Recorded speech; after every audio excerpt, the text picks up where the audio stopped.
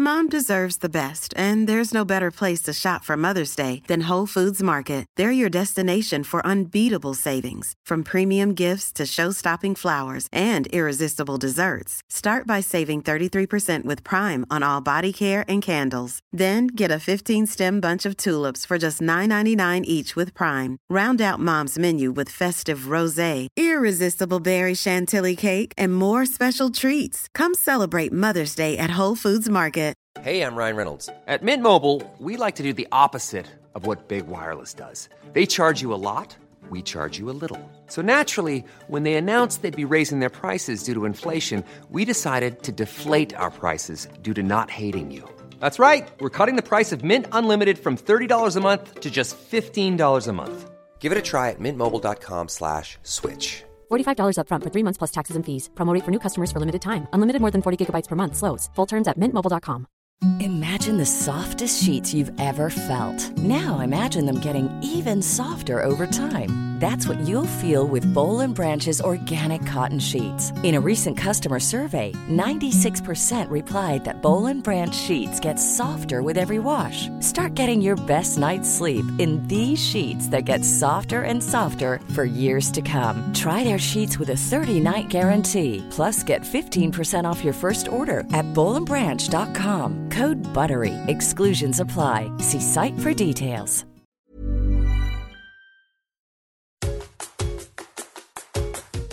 Hi, welcome to Parenting the Adlerian Way. I'm your host, Adlerian family counselor and parenting expert Allison Schaefer. Each week, I answer your burning parenting questions to help reduce the stress of parenting one tip at a time. We'll explore Adlerian psychology together and learn methods of child guidance for raising a happy, confident, capable, resilient child.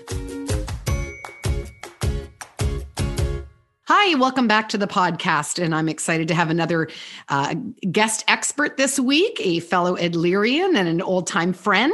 His name is Dr. Paul Rasmussen, and I'm excited to read his bio here to you because he's a pretty impressive fellow. He is the staff psychologist and intern supervisor at the WJB Dorn Veteran Affairs Medical Center in Columbia, South Carolina. He works with veterans in an outpatient treatment program addressing issues related to PTSD, anxiety, and mood disorders, and other issues related to post-military adjustments. He's a licensed clinical psychologist and a diplomat in Adlerian psychology. He received his PhD in clinical psychology from the University of Georgia, an MA in experimental psychology from Florida Atlantic University, and a BS in psychology from Southern Utah University. Prior to working with veterans, Paul was core faculty at the Adler School of Professional Psychology in Chicago, Illinois, where I'm an alumnus, 2004, where he was also the director of the Adler Child Guidance Center. And prior to the Adler School, he was also professor of psychology at Furman University in Greenville, South Carolina. He's also an author. His books include Personality-Guided Cognitive Behavioral Therapy, as well as Competition, a Multidisciplinary Analysis. And the book we're going to talk about today, The Quest to Feel Good. As well, he also has a children's book called Meet Stevie, a children's book for parents. He's also been the co-author for our psychological strategies column for the Journal of Individual Psychology, which for people out there, that's the Adlerians have their own journal. And so you can check that out. And he's currently a member of the faculty and board of directors of something called the Rudolph Dreikurs Summer Institute, which we know affectionately as ICASI, which is a wonderful opportunity for parents and therapists and students to come together with their families and partners. And it is 2 weeks of intensive training and intensive fun. We have played guitars together in Lithuania and taught together down in, was it Indiana? Indianapolis, yeah. In Indianapolis. I didn't know where I was. I was just on campus with you friends. I don't know where the plane dropped me off. It doesn't matter. Yeah. And he's been presenting internationally since 2007. And so he is a high in demand and a pretty important person in our world. And I'm so grateful that you made the time to jump on today to talk to us about what I find to be an intriguing contribution to the Adlerian literature, The Quest to Feel Good. And it's timely, I think, given that we are in the middle of a pandemic and we have just so many people that are presenting with anxiety, depression, and bigger than usual emotions and feelings. So maybe I'll start by asking you that very question. What do you define as an emotion, and how do you differentiate it from a feeling? Talk to us about emotions. Okay, that's a good question. I felt a little panic there for a minute. What do I call emotion? I wasn't sure what I was going to say. But semantically, I think we can make some important distinctions between feeling states, affect or affective expression, and emotion. Now, collectively, it's all emotion. And emotion are just those feeling states that we have, that energizing force. But we can distinguish between, sort of our existential feedback mechanism, that feeling we have that tells us how our life is going. So, I'm feeling good right now. I'm feeling bad right now. I'm feeling a little unsettled, a little uneasy. Those are feeling states. And in the book, I describe feeling states as that ongoing, moment to moment inventory of our existential status. Life is good when it feels good. Life is bad when it feels bad. So that's a feeling state. All right. And that's part of the whole emotional system, but we can call that a feeling state.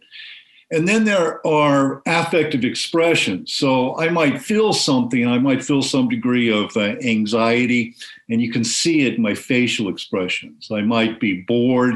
You can see that in my posture and my facial expressions. When I'm speaking to somebody, if I'm excited, you'll hear that in my tone of voice and facial expressions as well. So those are emotions that we display to other people. So that's affect.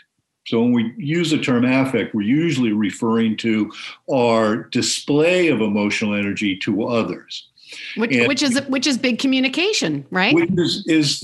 Which importantly, we should understand that emotions are our primary means of communication. We think of words, but words are something that we invented so that we could communicate with one another. But we use the words really just to sort of describe our feeling states, our emotional experiences, and then we animate our words with affect. So, and here's the thing that's really important to keep in mind, is that when we come into the world, we don't have words. We don't have the capacity to communicate in words. We don't have it at a very sophisticated level for several years. But we have, the ability to evaluate our existential status by how we feel about life. Too hot, too cold, scared, uncomfortable, nervous, whatever it might be at that infantile level. So we have the ability to evaluate our quality of life. And we also have the capacity to communicate that feeling state to others. So we can express to others our needs through affect. So the crying baby with the wet diaper who cries out. Exactly. And I've made the joke before. I think I didn't write this in the book.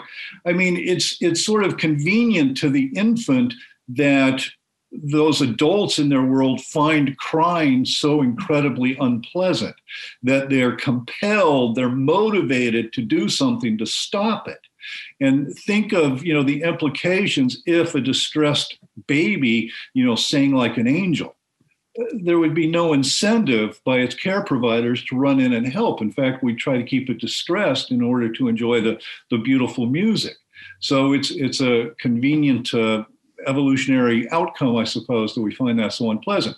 So when we talk about emotions, we're talking about our feedback mechanism, our affective expression. And then the third thing to keep in mind about emotions is that human beings don't do anything if they're not emotionally compelled to do it.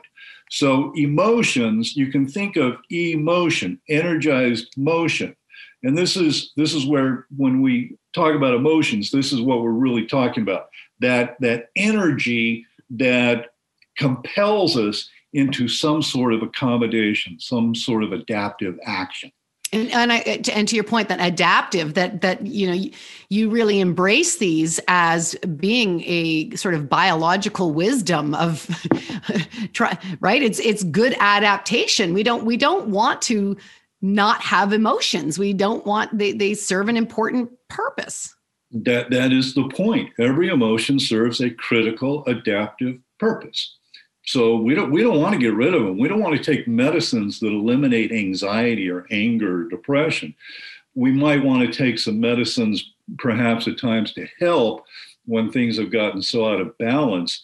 And I use the term out of balance, not necessarily implied chemically out of balance, but just out of balance in life. We might want to take some medications to kind of help.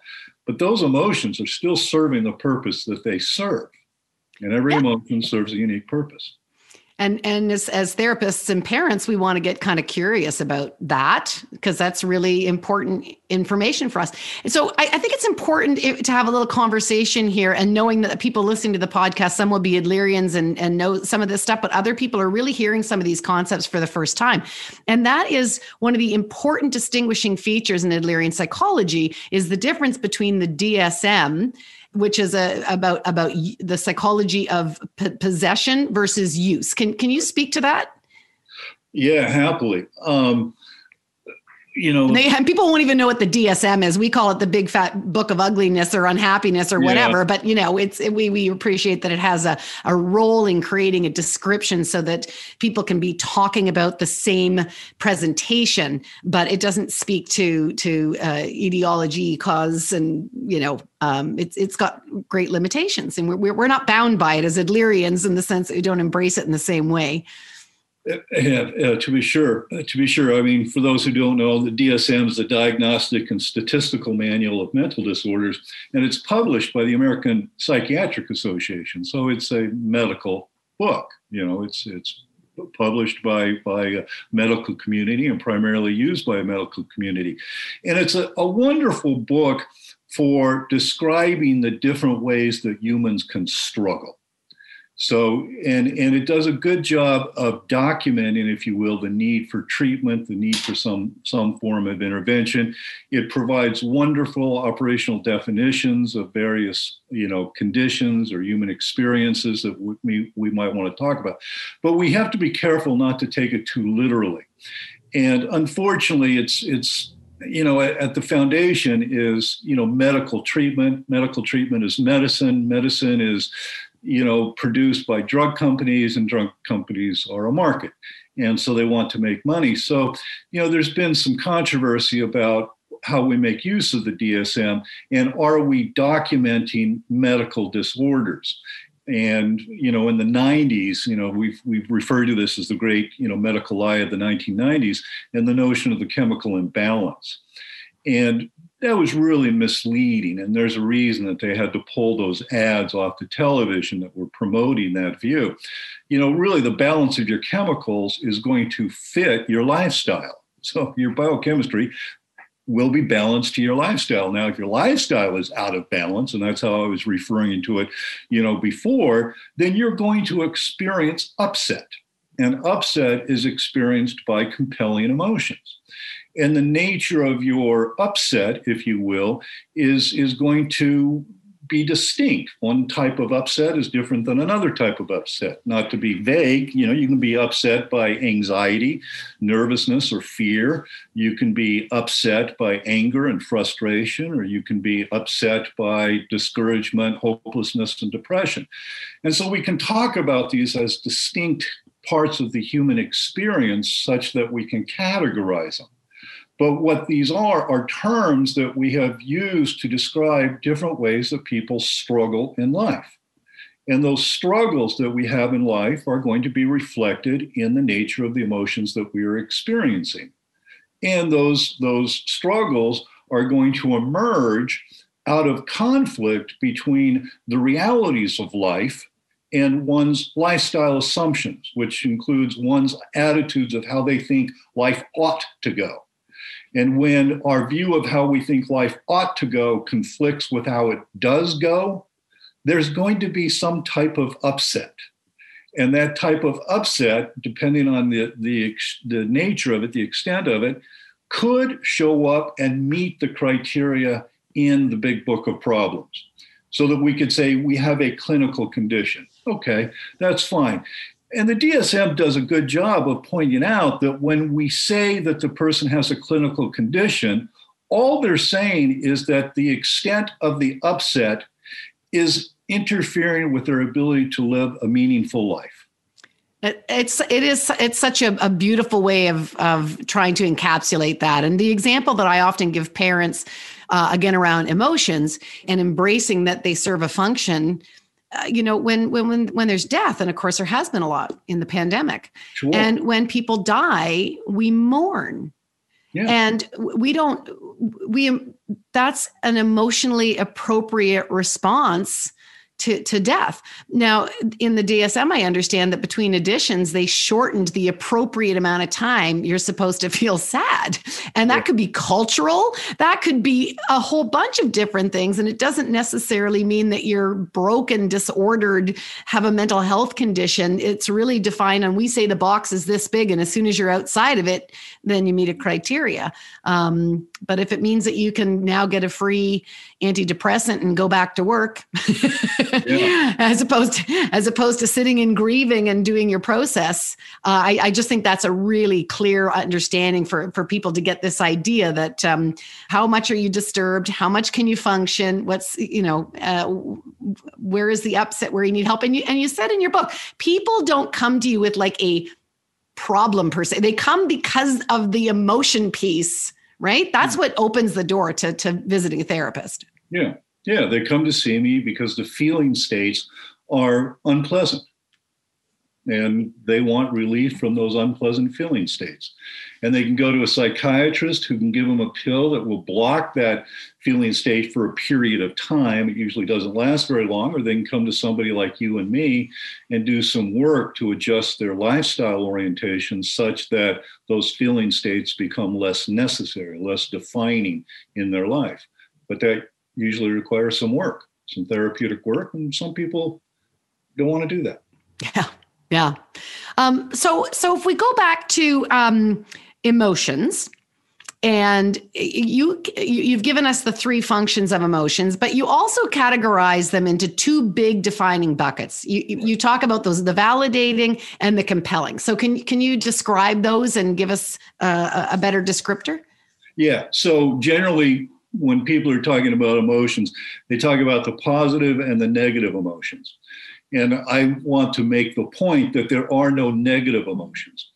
There are only emotions that we find unpleasant and want them to go away. So, and generally the positive emotions are those that we like. Okay, so there are emotions we like and emotions we don't. Why do we have both? Well, we experience the validating emotions when things are going the way we want them to go. So validation, throw your hands in the air and say, yippee, life is going the way that I want it to go. I have somebody that loves me that I love. I got what I want, so I'm happy. Things are going even better than I had hoped, so I'm ecstatic. So we have these emotions that say, okay, you got it. You win. Life is going the way that you want it to go. The problem is life doesn't often go exactly the way we want it to go. Funny how that is. Funny how that works out. And I make the point that really in a typical day for a typical person, about 20% of our day is spent in a validating state. Things are going well. The bulk of our time is spent in a compelled state. And a compelled state is an emotional experience when things aren't quite so. Aren't just so. Adler talked about, the striving for perfection. We're constantly living our lives striving for this, fundamental desire for everything to be just so. And the fact is, whenever it is just so, it's only just so for a short period of time, and then it's out of balance again. It's not just so. And we know that it's not just so because we're aware of things, we evaluate it, and then we valence it.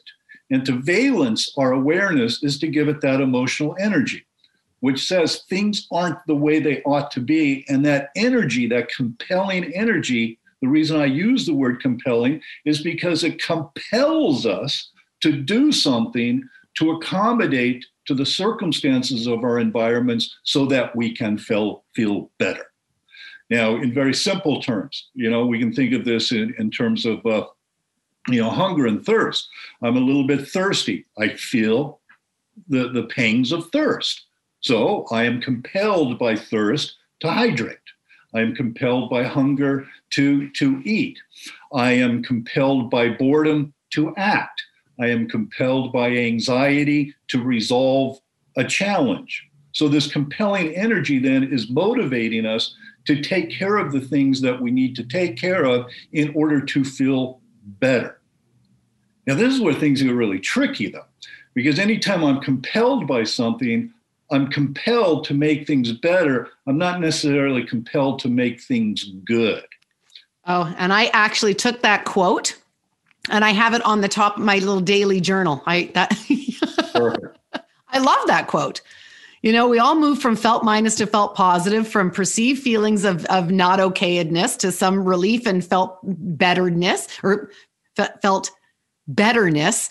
Yeah. But better is not in line with that higher executive functioning that says there are good decisions to be made. Yeah. Yeah. The way I've said it, better is always better, but better isn't always good. I'm compelled to satisfy my thirst and I drink a beer. Well, yeah, that'll work, but in the long run, that may not be the best way. Or maybe a better example is I drink a sugary soda. And so I'm making myself feel a little bit better.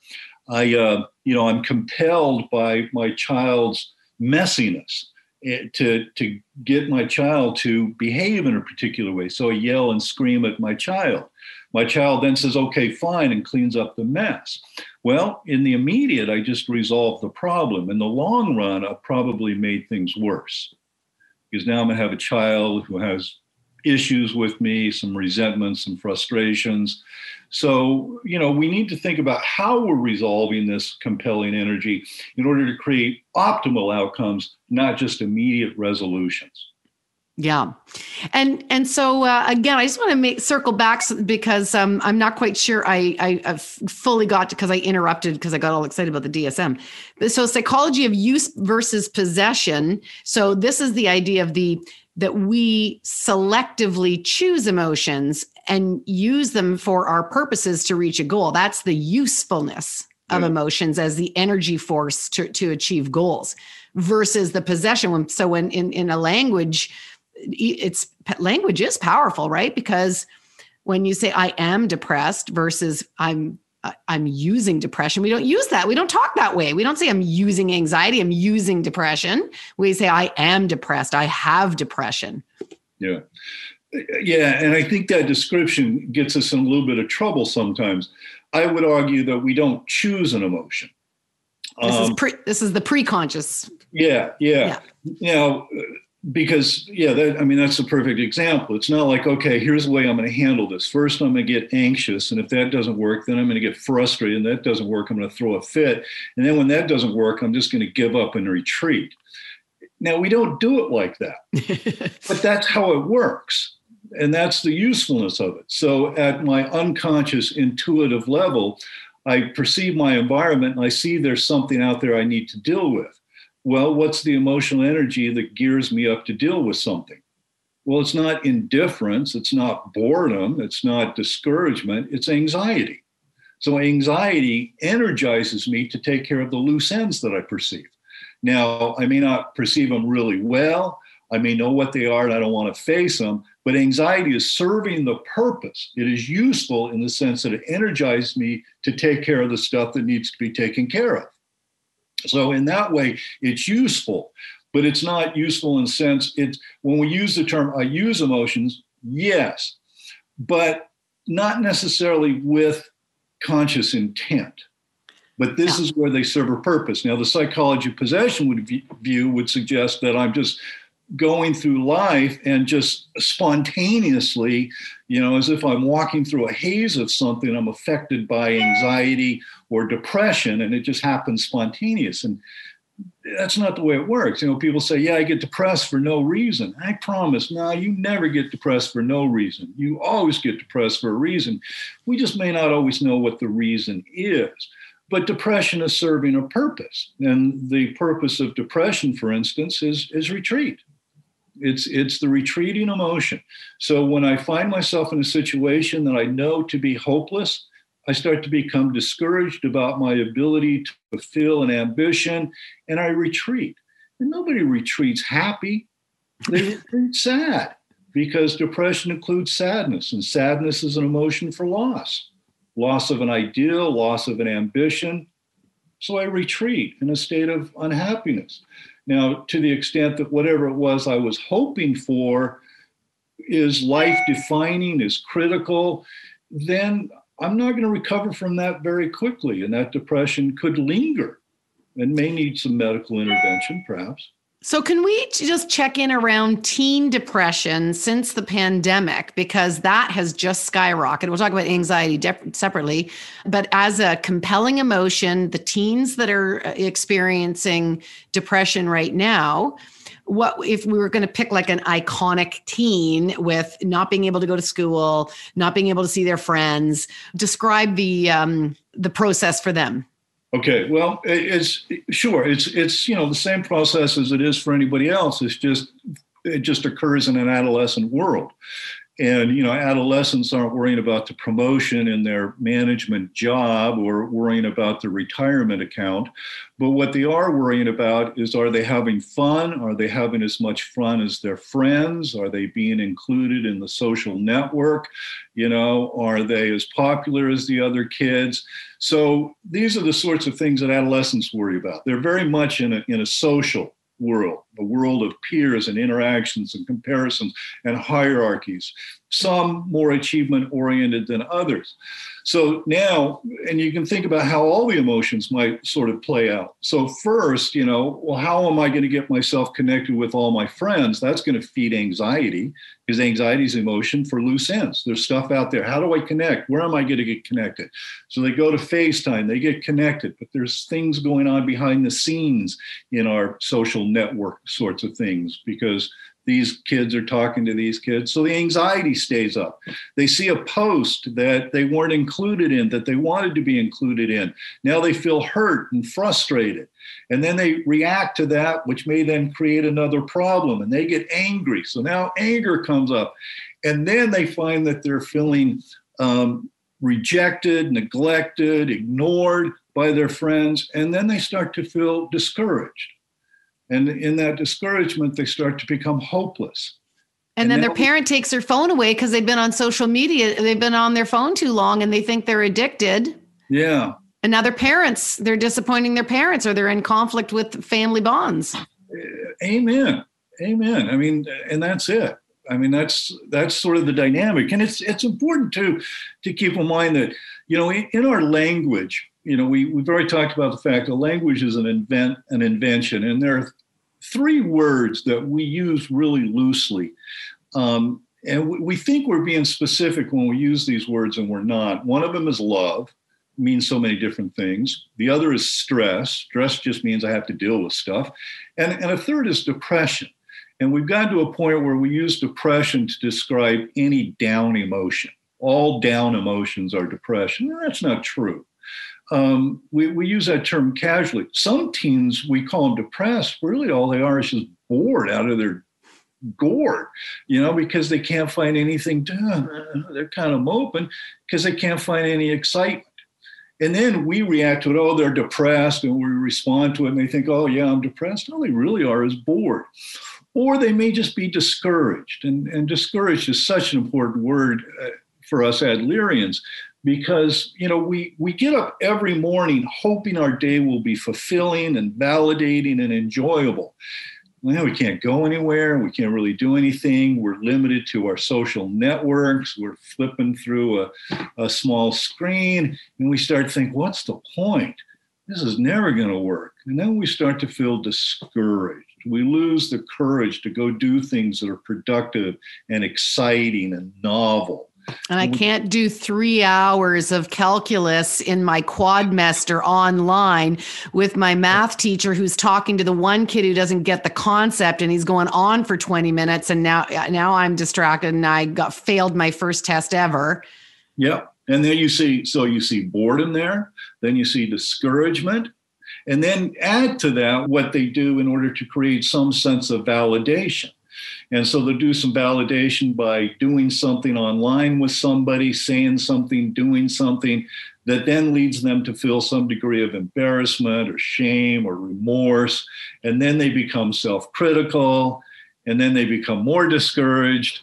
And you can see this whole thing just snowballing until we have a youngster who just is emotionally flat. Yeah. And that's that affective part where they're talking monotone and not coming out of their room. And yeah.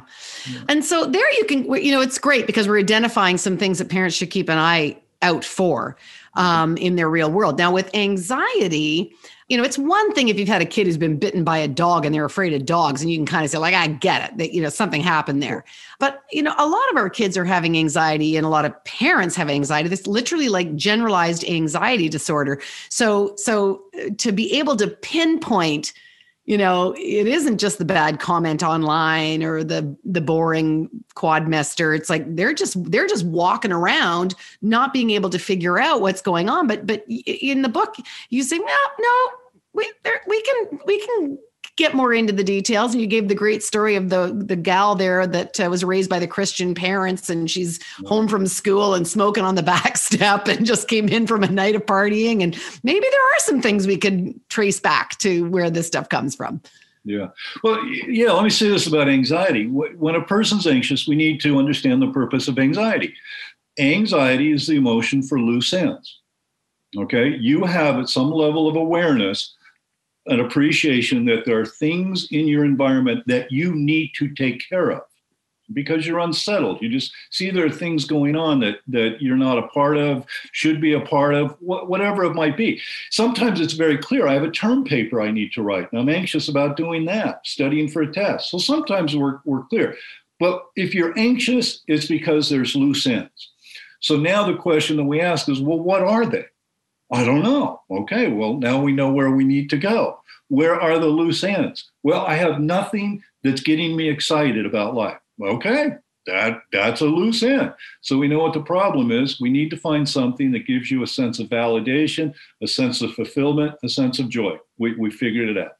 Or that may not be it. It may be, I don't know, there's just something out there I need to do with.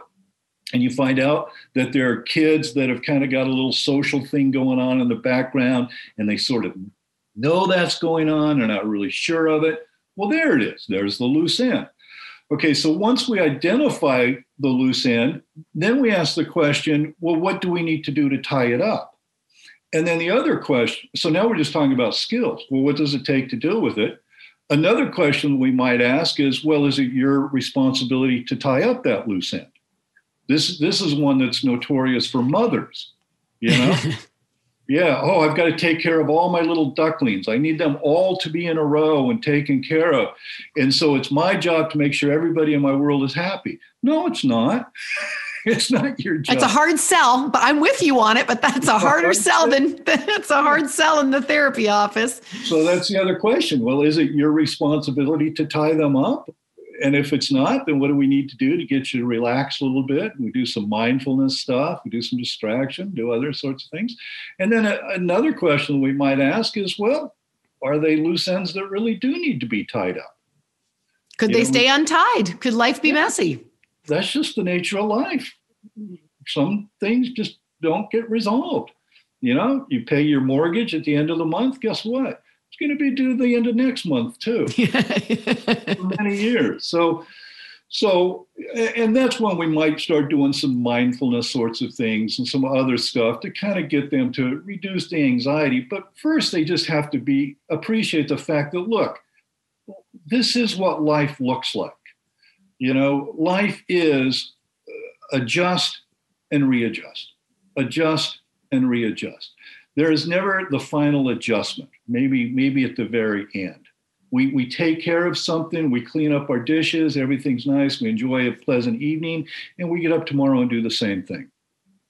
And when people sort of realize that that's sort of the nature of life, I find that they're able to relax a little bit. This is it. And that's, again, what I appreciate too about Adler is, it's not just psychology. It is quite a bit of philosophy for living. I mean, there is some really important concepts that we have to cover off in working with families about life, how we approach it, what it's about. It's very philosophical. Yeah, absolutely. Which again is not going to be covered off by an antidepressant or an anti-anxiety pill. It's only going to get you so far. Yeah. The analogy I use is if I break my ankle, I might want a pain pill to take the edge off of pain, but it ain't going to fix my broken ankle. Yeah. You know? So we might be able to take a pill that kind of takes some of the edge off my anxiety, my despair, but I'm going to have to make the adjustments to life. And, I really want to emphasize, the thing that I'm appreciating more and more in my work over the years is the problems that people have just because their hopes and ambitions just don't align with the realities of life. But when I ask people what are the realities of life, most of the time they don't really know. They have just sort of a vague idea. And I think it's really important to just stand back and go, well, this is sort of what life looks like. Everybody else on the road that you're getting, frustrated with, they're just doing the same thing you're doing, trying to get from point A to point B with as little trouble as possible. And as far as they're concerned, you're just another idiot on the road. So let's just work with one another and not get so upset about life just being life. Can we talk about one more emotion? And then I want to get on to also what your website and let people know how to contact you. But so we have lots of anxiety going on, lots of depression going on, but also lots of anger going on. And I'm seeing that it's not uncommon to hear people say two things. One is, I just dealt with all this stuff at work all day and my fuse is short and now the kids are in my face. And so, I lose it on my kids, and I might even feel bad about it afterwards, but that's their release on their kids. So there's the adults who kind of have that, or you made me angry. If you were home all day doing online schooling and I was out working and you couldn't even that's disrespectful. And we blow up on our kids. But then I also hear, and maybe I'm making too many questions in one here, Paul, but the other thing that I hear that I think is really important for us to debunk, I hear this all the time. I think they call it decompression meltdown or something, where the kids hold it all day in school. And then when I pick them up at the bus, they let it out. Like we have a container of emotion that all day we're generating anger and we're stuffing it down. We're stuffing it down. I don't know what organ is supposed to hold it, but, and then we get off the bus. There's this, containment collapse is the word. And then mom gets it. And it's like, well, I'm the safe target. I'm the only safe person that they can let this out at. Can you address both of those? Yeah. What was the term again? Containment collapse or something. Yeah, parents use it all the time. That's how they understand their kids' anger towards them. It makes sense. I can certainly see where that's coming from and when to argue it. I do think it's interesting how we humans often tend to think that if we name something, we've explained it, and naming it doesn't explain it. But let me just back up and talk about where the emotion of anger. Yeah, right? that's our root. That's our root into all of this. Yeah. Yeah. Now I know that people struggle with my description of this at times, but anybody that will sort of stay with me in the discussion usually makes my point. Whether they walk away agreeing or not, they usually have made the point. So anger is an emotion that energizes us to remove an obstacle to our desired state. All right. Now, what's our desired state? My desired state is I want things to go well. I want my day to be satisfying and validating. And we all have our own notion of what a fulfilling, satisfying day looks like. But it's generally all validating emotions. And let me go back. So anxiety says there's a threat to my desired state. Frustration says there's an interruption in my desired state. And anger says there's an obstacle to my desired state. And damn it, I'm going to do something about it. Yeah. So it energizes us to deal with the thing that's getting in the way of what we want. And what we want is felt plus. All right. And then to follow that sequence a little bit further, when we realize that we're not going to get what we want, then we get sad and depressed. So we can see the sequence playing itself out. And people with different lifestyles get stuck at different places along that anxiety, frustration, anger, depression sequence. But we go to anger. So anger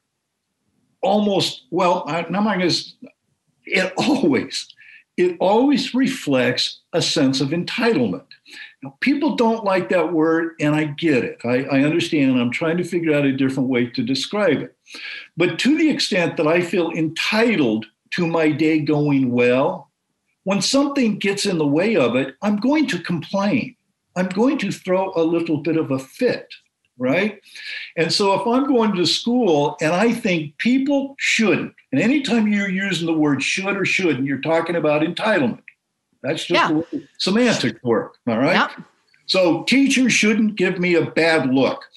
Other kids shouldn't be petty. Other people shouldn't talk about me behind my back.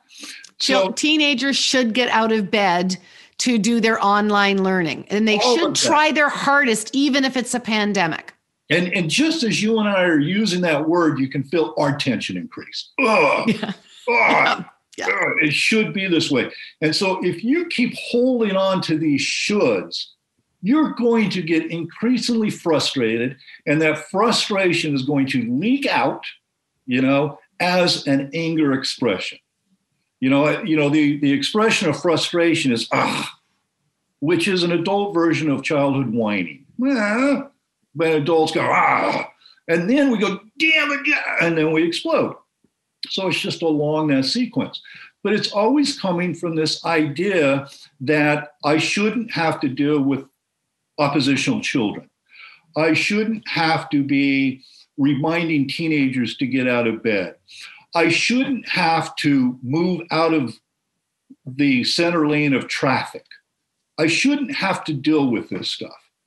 And my question to people who say that is, well, you're implying a bunch of rules, and I want to know who sets these rules, because I think maybe we should talk to them about that, right? Because you're operating on a lot of assumptions about how the world should be.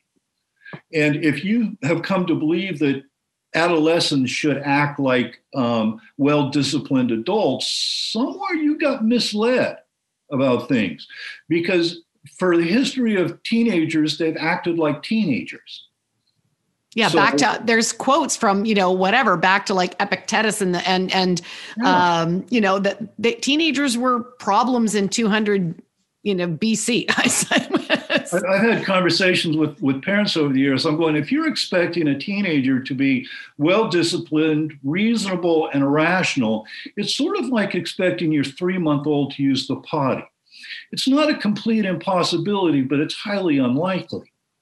Or I've had parents who will say, I want to trust my teenager. And my question to them is always, trust them to what? Because if you're hoping to trust them to act like well-disciplined adults, you probably can't trust that. But if you're trusting them to act like teenagers and you're clear of what a teenager is, then you're not going to be disappointed. Yeah, that's a great way to put it. So let's align your expectations with the realities. Yeah. And the realities are teenagers are going to act like teenagers, and toddlers are going to act like toddlers. And if we can just take that in stride, then we don't have to keep harboring all of this frustration and resentment. It's just life being what it is. But as soon as we think it should be otherwise, I'd love to tell a story. I was once 2 minutes late going to a meeting, and one of my veterans told me how angry he was at me for disrespecting his time, and that he was there at 2:30, whatever the time of the meeting was, and at 2:34, he was getting increasingly angry at me. And I usually am on time, so I don't want to appear casual, but sometimes, maybe a couple minutes late. And I looked at him and I said, well, I hate that you live at the mercy of my imperfections. And he was a smart, intelligent man. He looked at me for a minute, and I just saw him nod his head a little bit. And he goes, okay, I got your point. That was way more eloquent, but I often, when I see people getting angry at simple situations, and I'll say you don't even know that person. Do you think I'm going to give up my happiness for some stranger? I'm going to hold on to my validating emotions. I'm not going to go to the 80% of discontent and satisfaction because someone cut in front of me in traffic. My mood state and feeling state's too important to me. I'm not throwing it away for nothing. I'm not giving it to them. Yeah. I'm not giving it to them. Absolutely. Now, think about this as it relates to our whatever this term is, containment syndrome thing. Again, I get it, but I can imagine how that's fed. Because we have parents who feel entitled to not having to deal with the burdens of life and work stress and child stress and financial stress and aging stress. I shouldn't have to deal with these things. All right, well, number one, sorry, you do. Bless your heart. And then they deal with these kids who are going to school thinking they shouldn't have to deal with all this other stuff. The kids let all that stuff go. Parents are thinking, well, yeah, you're right. You're victimized by life just like I'm victimized by life. And so now what we have are two entities in the same family all taking on this victim posture of, oh, the world is unfair to me. And yeah, it's unfair to me. And I have this right to explode. And, you know, I dumped some French fries on my car seat the other day when somebody stopped too quickly in front of me. And I yelled out a certain, Did you now? Yeah. Yeah, I did. And then I laughed at myself, and then I felt sad that I wasn't going to enjoy my French fries. But so, you know, we're all going to do that on occasion. We're not saints, but we do have to sort of realize this is what life looks like. And so when that child does that and the parent says, yeah, you know, I can be frustrated at times for sure. What was the good stuff that happened at school today? And when that child comes to learn that there's really no value in claiming this victim, life, oh, I was mistreated here and this was unreasonable and that was unreasonable, then they don't do it. Okay, yeah, boy, that can be unpleasant. Well, okay, so what was the good stuff? And then they have a conversation. Oh, well, so and so did this, and this was funny, and I got an A on my paper. And so they're not defining their relationship by problems. And it's interesting to me, and I challenge people to do this, eavesdrop in public when you can. And it's fascinating. Just don't get caught, and be respectful. But what you find is what people love to talk about more than anything else is how they're being victimized by life. Interesting. I will keep an ear for that now. Yeah, these people did that, and I couldn't believe they did this. And can you believe such and such? And I just blew this. And I go, that's just such a sad way to go through life. Why don't we celebrate our victories and kind of take our trials in stride, and seek the help where we need it, and address life as it comes up. But let's be realistic about what life is. I love the story. David Foster Wallace in his famous "This Is Water" speech. Tells the story of the two fish. You know the story? I do, but say it again because not everybody listening will have. Yeah, it's such a classic story. So these two adolescent fish swimming through the ocean. They come across this older fish, and the older fish says, "Hey boys, how's the water?" And then the old fish swims along, and the two younger fish swim, along as well. And then eventually one of the young fish turns to the other young fish and says, "What the hell is water?" Now, that never gets laughs, but people kind of stop and think about it. And the point of it is we got to appreciate what we're swimming in. And sometimes what we're swimming in is pristine, it's pure, the temperature is ideal. We're only swimming in the water with the people we want to be swimming with, and they're enjoying us as much as we're enjoying with them. That's what we want. Ain't going to happen very often like that. More often, the water's going to be too hot, it's going to be too cold, the current's going to be against us, it's going to be a little murky, it's going to be a little crowded. That's the water. That's the water. Now, what can we do to make it better? Well, let's try to be fair. Let's try to be kind. Let's try to be respectful. Let's be forgiving. All the things that we Adlerians know as social interest. Because the more that we're contributing to the clarity of the water, the clearer the water gets. But if all I'm doing is being pissy and moany and waiting for everybody else to clear up the water, it ain't going to happen. It ain't going to happen. But this is the water. And I'm nervous about it. Sometimes I'm frustrated with it. Sometimes I get a little angry. Sometimes I get a little bit discouraged. But let me see what I can do to make it better. Because to the extent that I make it better, guess what it is? Better. Better. There it is. And that's what people are hoping for. They want to be better. But we see everybody seems right now just be waiting for everybody else to make it better. Yeah. And this is, again, the hallmark of Adlerian psychology is that we're each called to make our contribution, however big, however small, but we're all put on this planet to be in the service of others and to be in the service of improving the water, for lack of a better word. I think that's such a great way of looking at it. Water, yeah.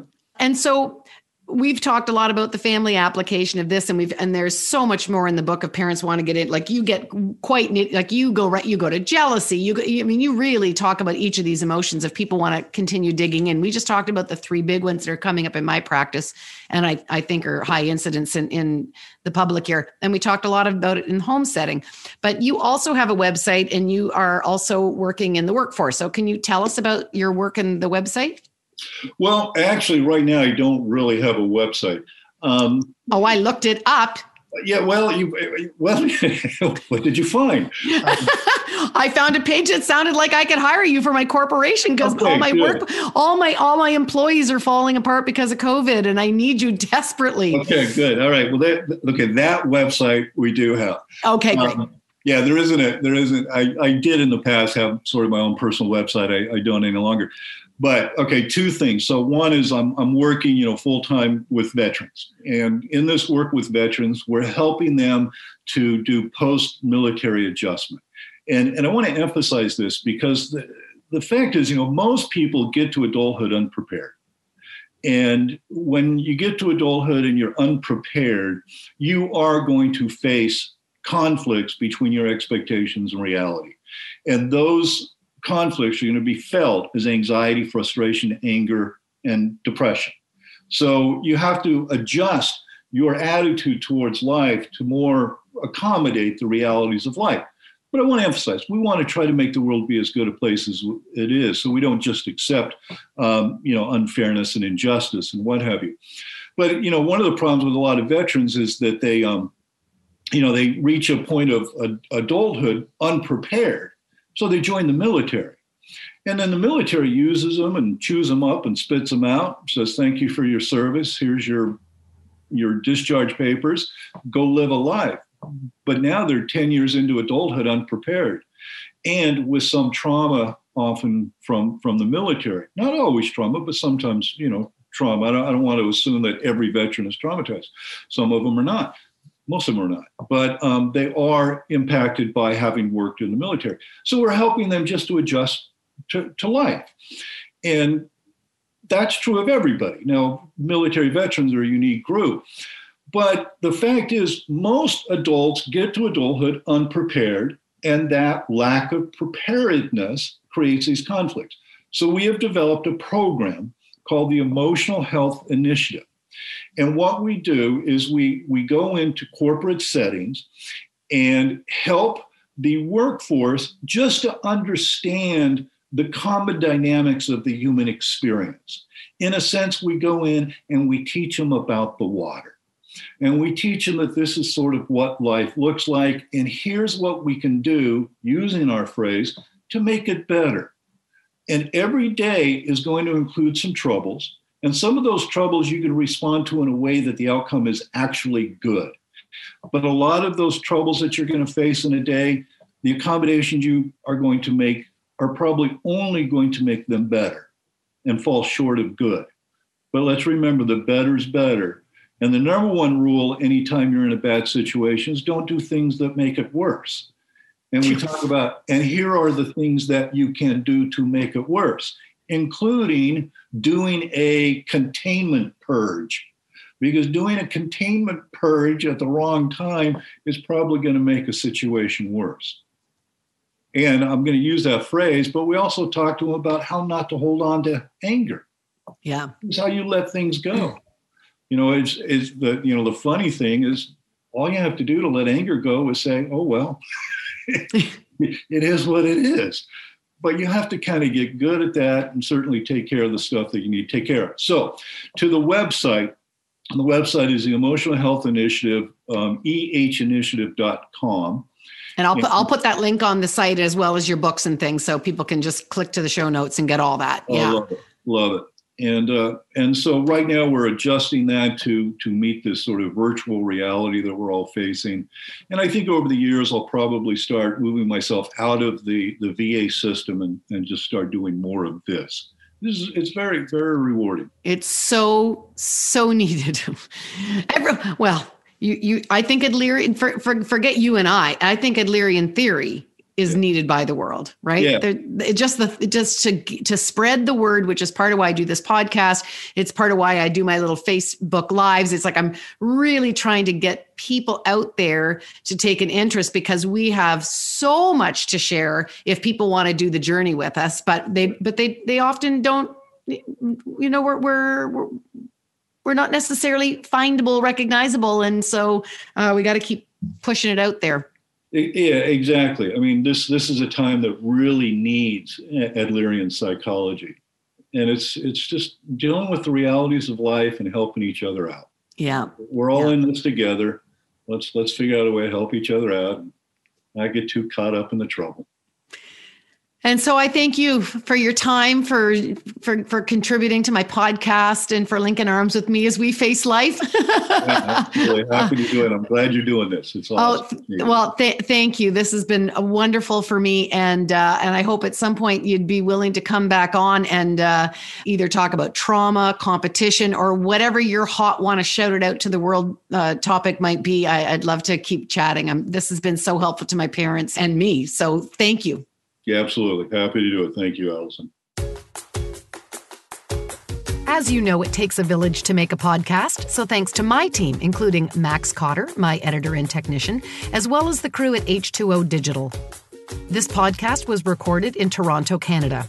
We acknowledge the land we are meeting on is the traditional territory of many nations, including the Mississaugas of the Credit, the Anishinaabeg, the Chippewa, the Haudenosaunee, and the Wendat people, and is now home to many diverse First Nations, Inuit, and Métis. We also acknowledge that Toronto is covered by Treaty 13 with the Mississaugas of the Credit.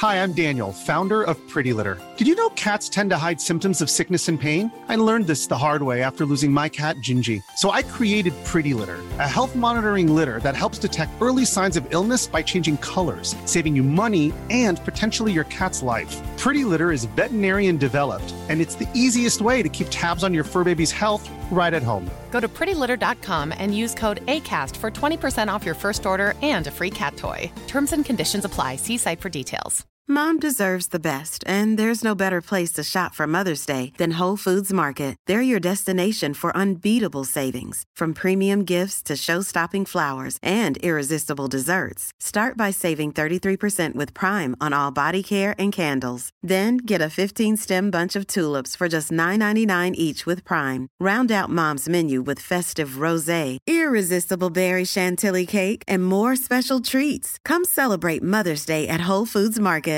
Imagine the softest sheets you've ever felt. Now imagine them getting even softer over time. That's what you'll feel with Boll & Branch's organic cotton sheets. In a recent customer survey, 96% replied that Boll & Branch sheets get softer with every wash. Start getting your best night's sleep in these sheets that get softer and softer for years to come. Try their sheets with a 30-night guarantee. Plus, get 15% off your first order at bollandbranch.com. Code BUTTERY. Exclusions apply. See site for details.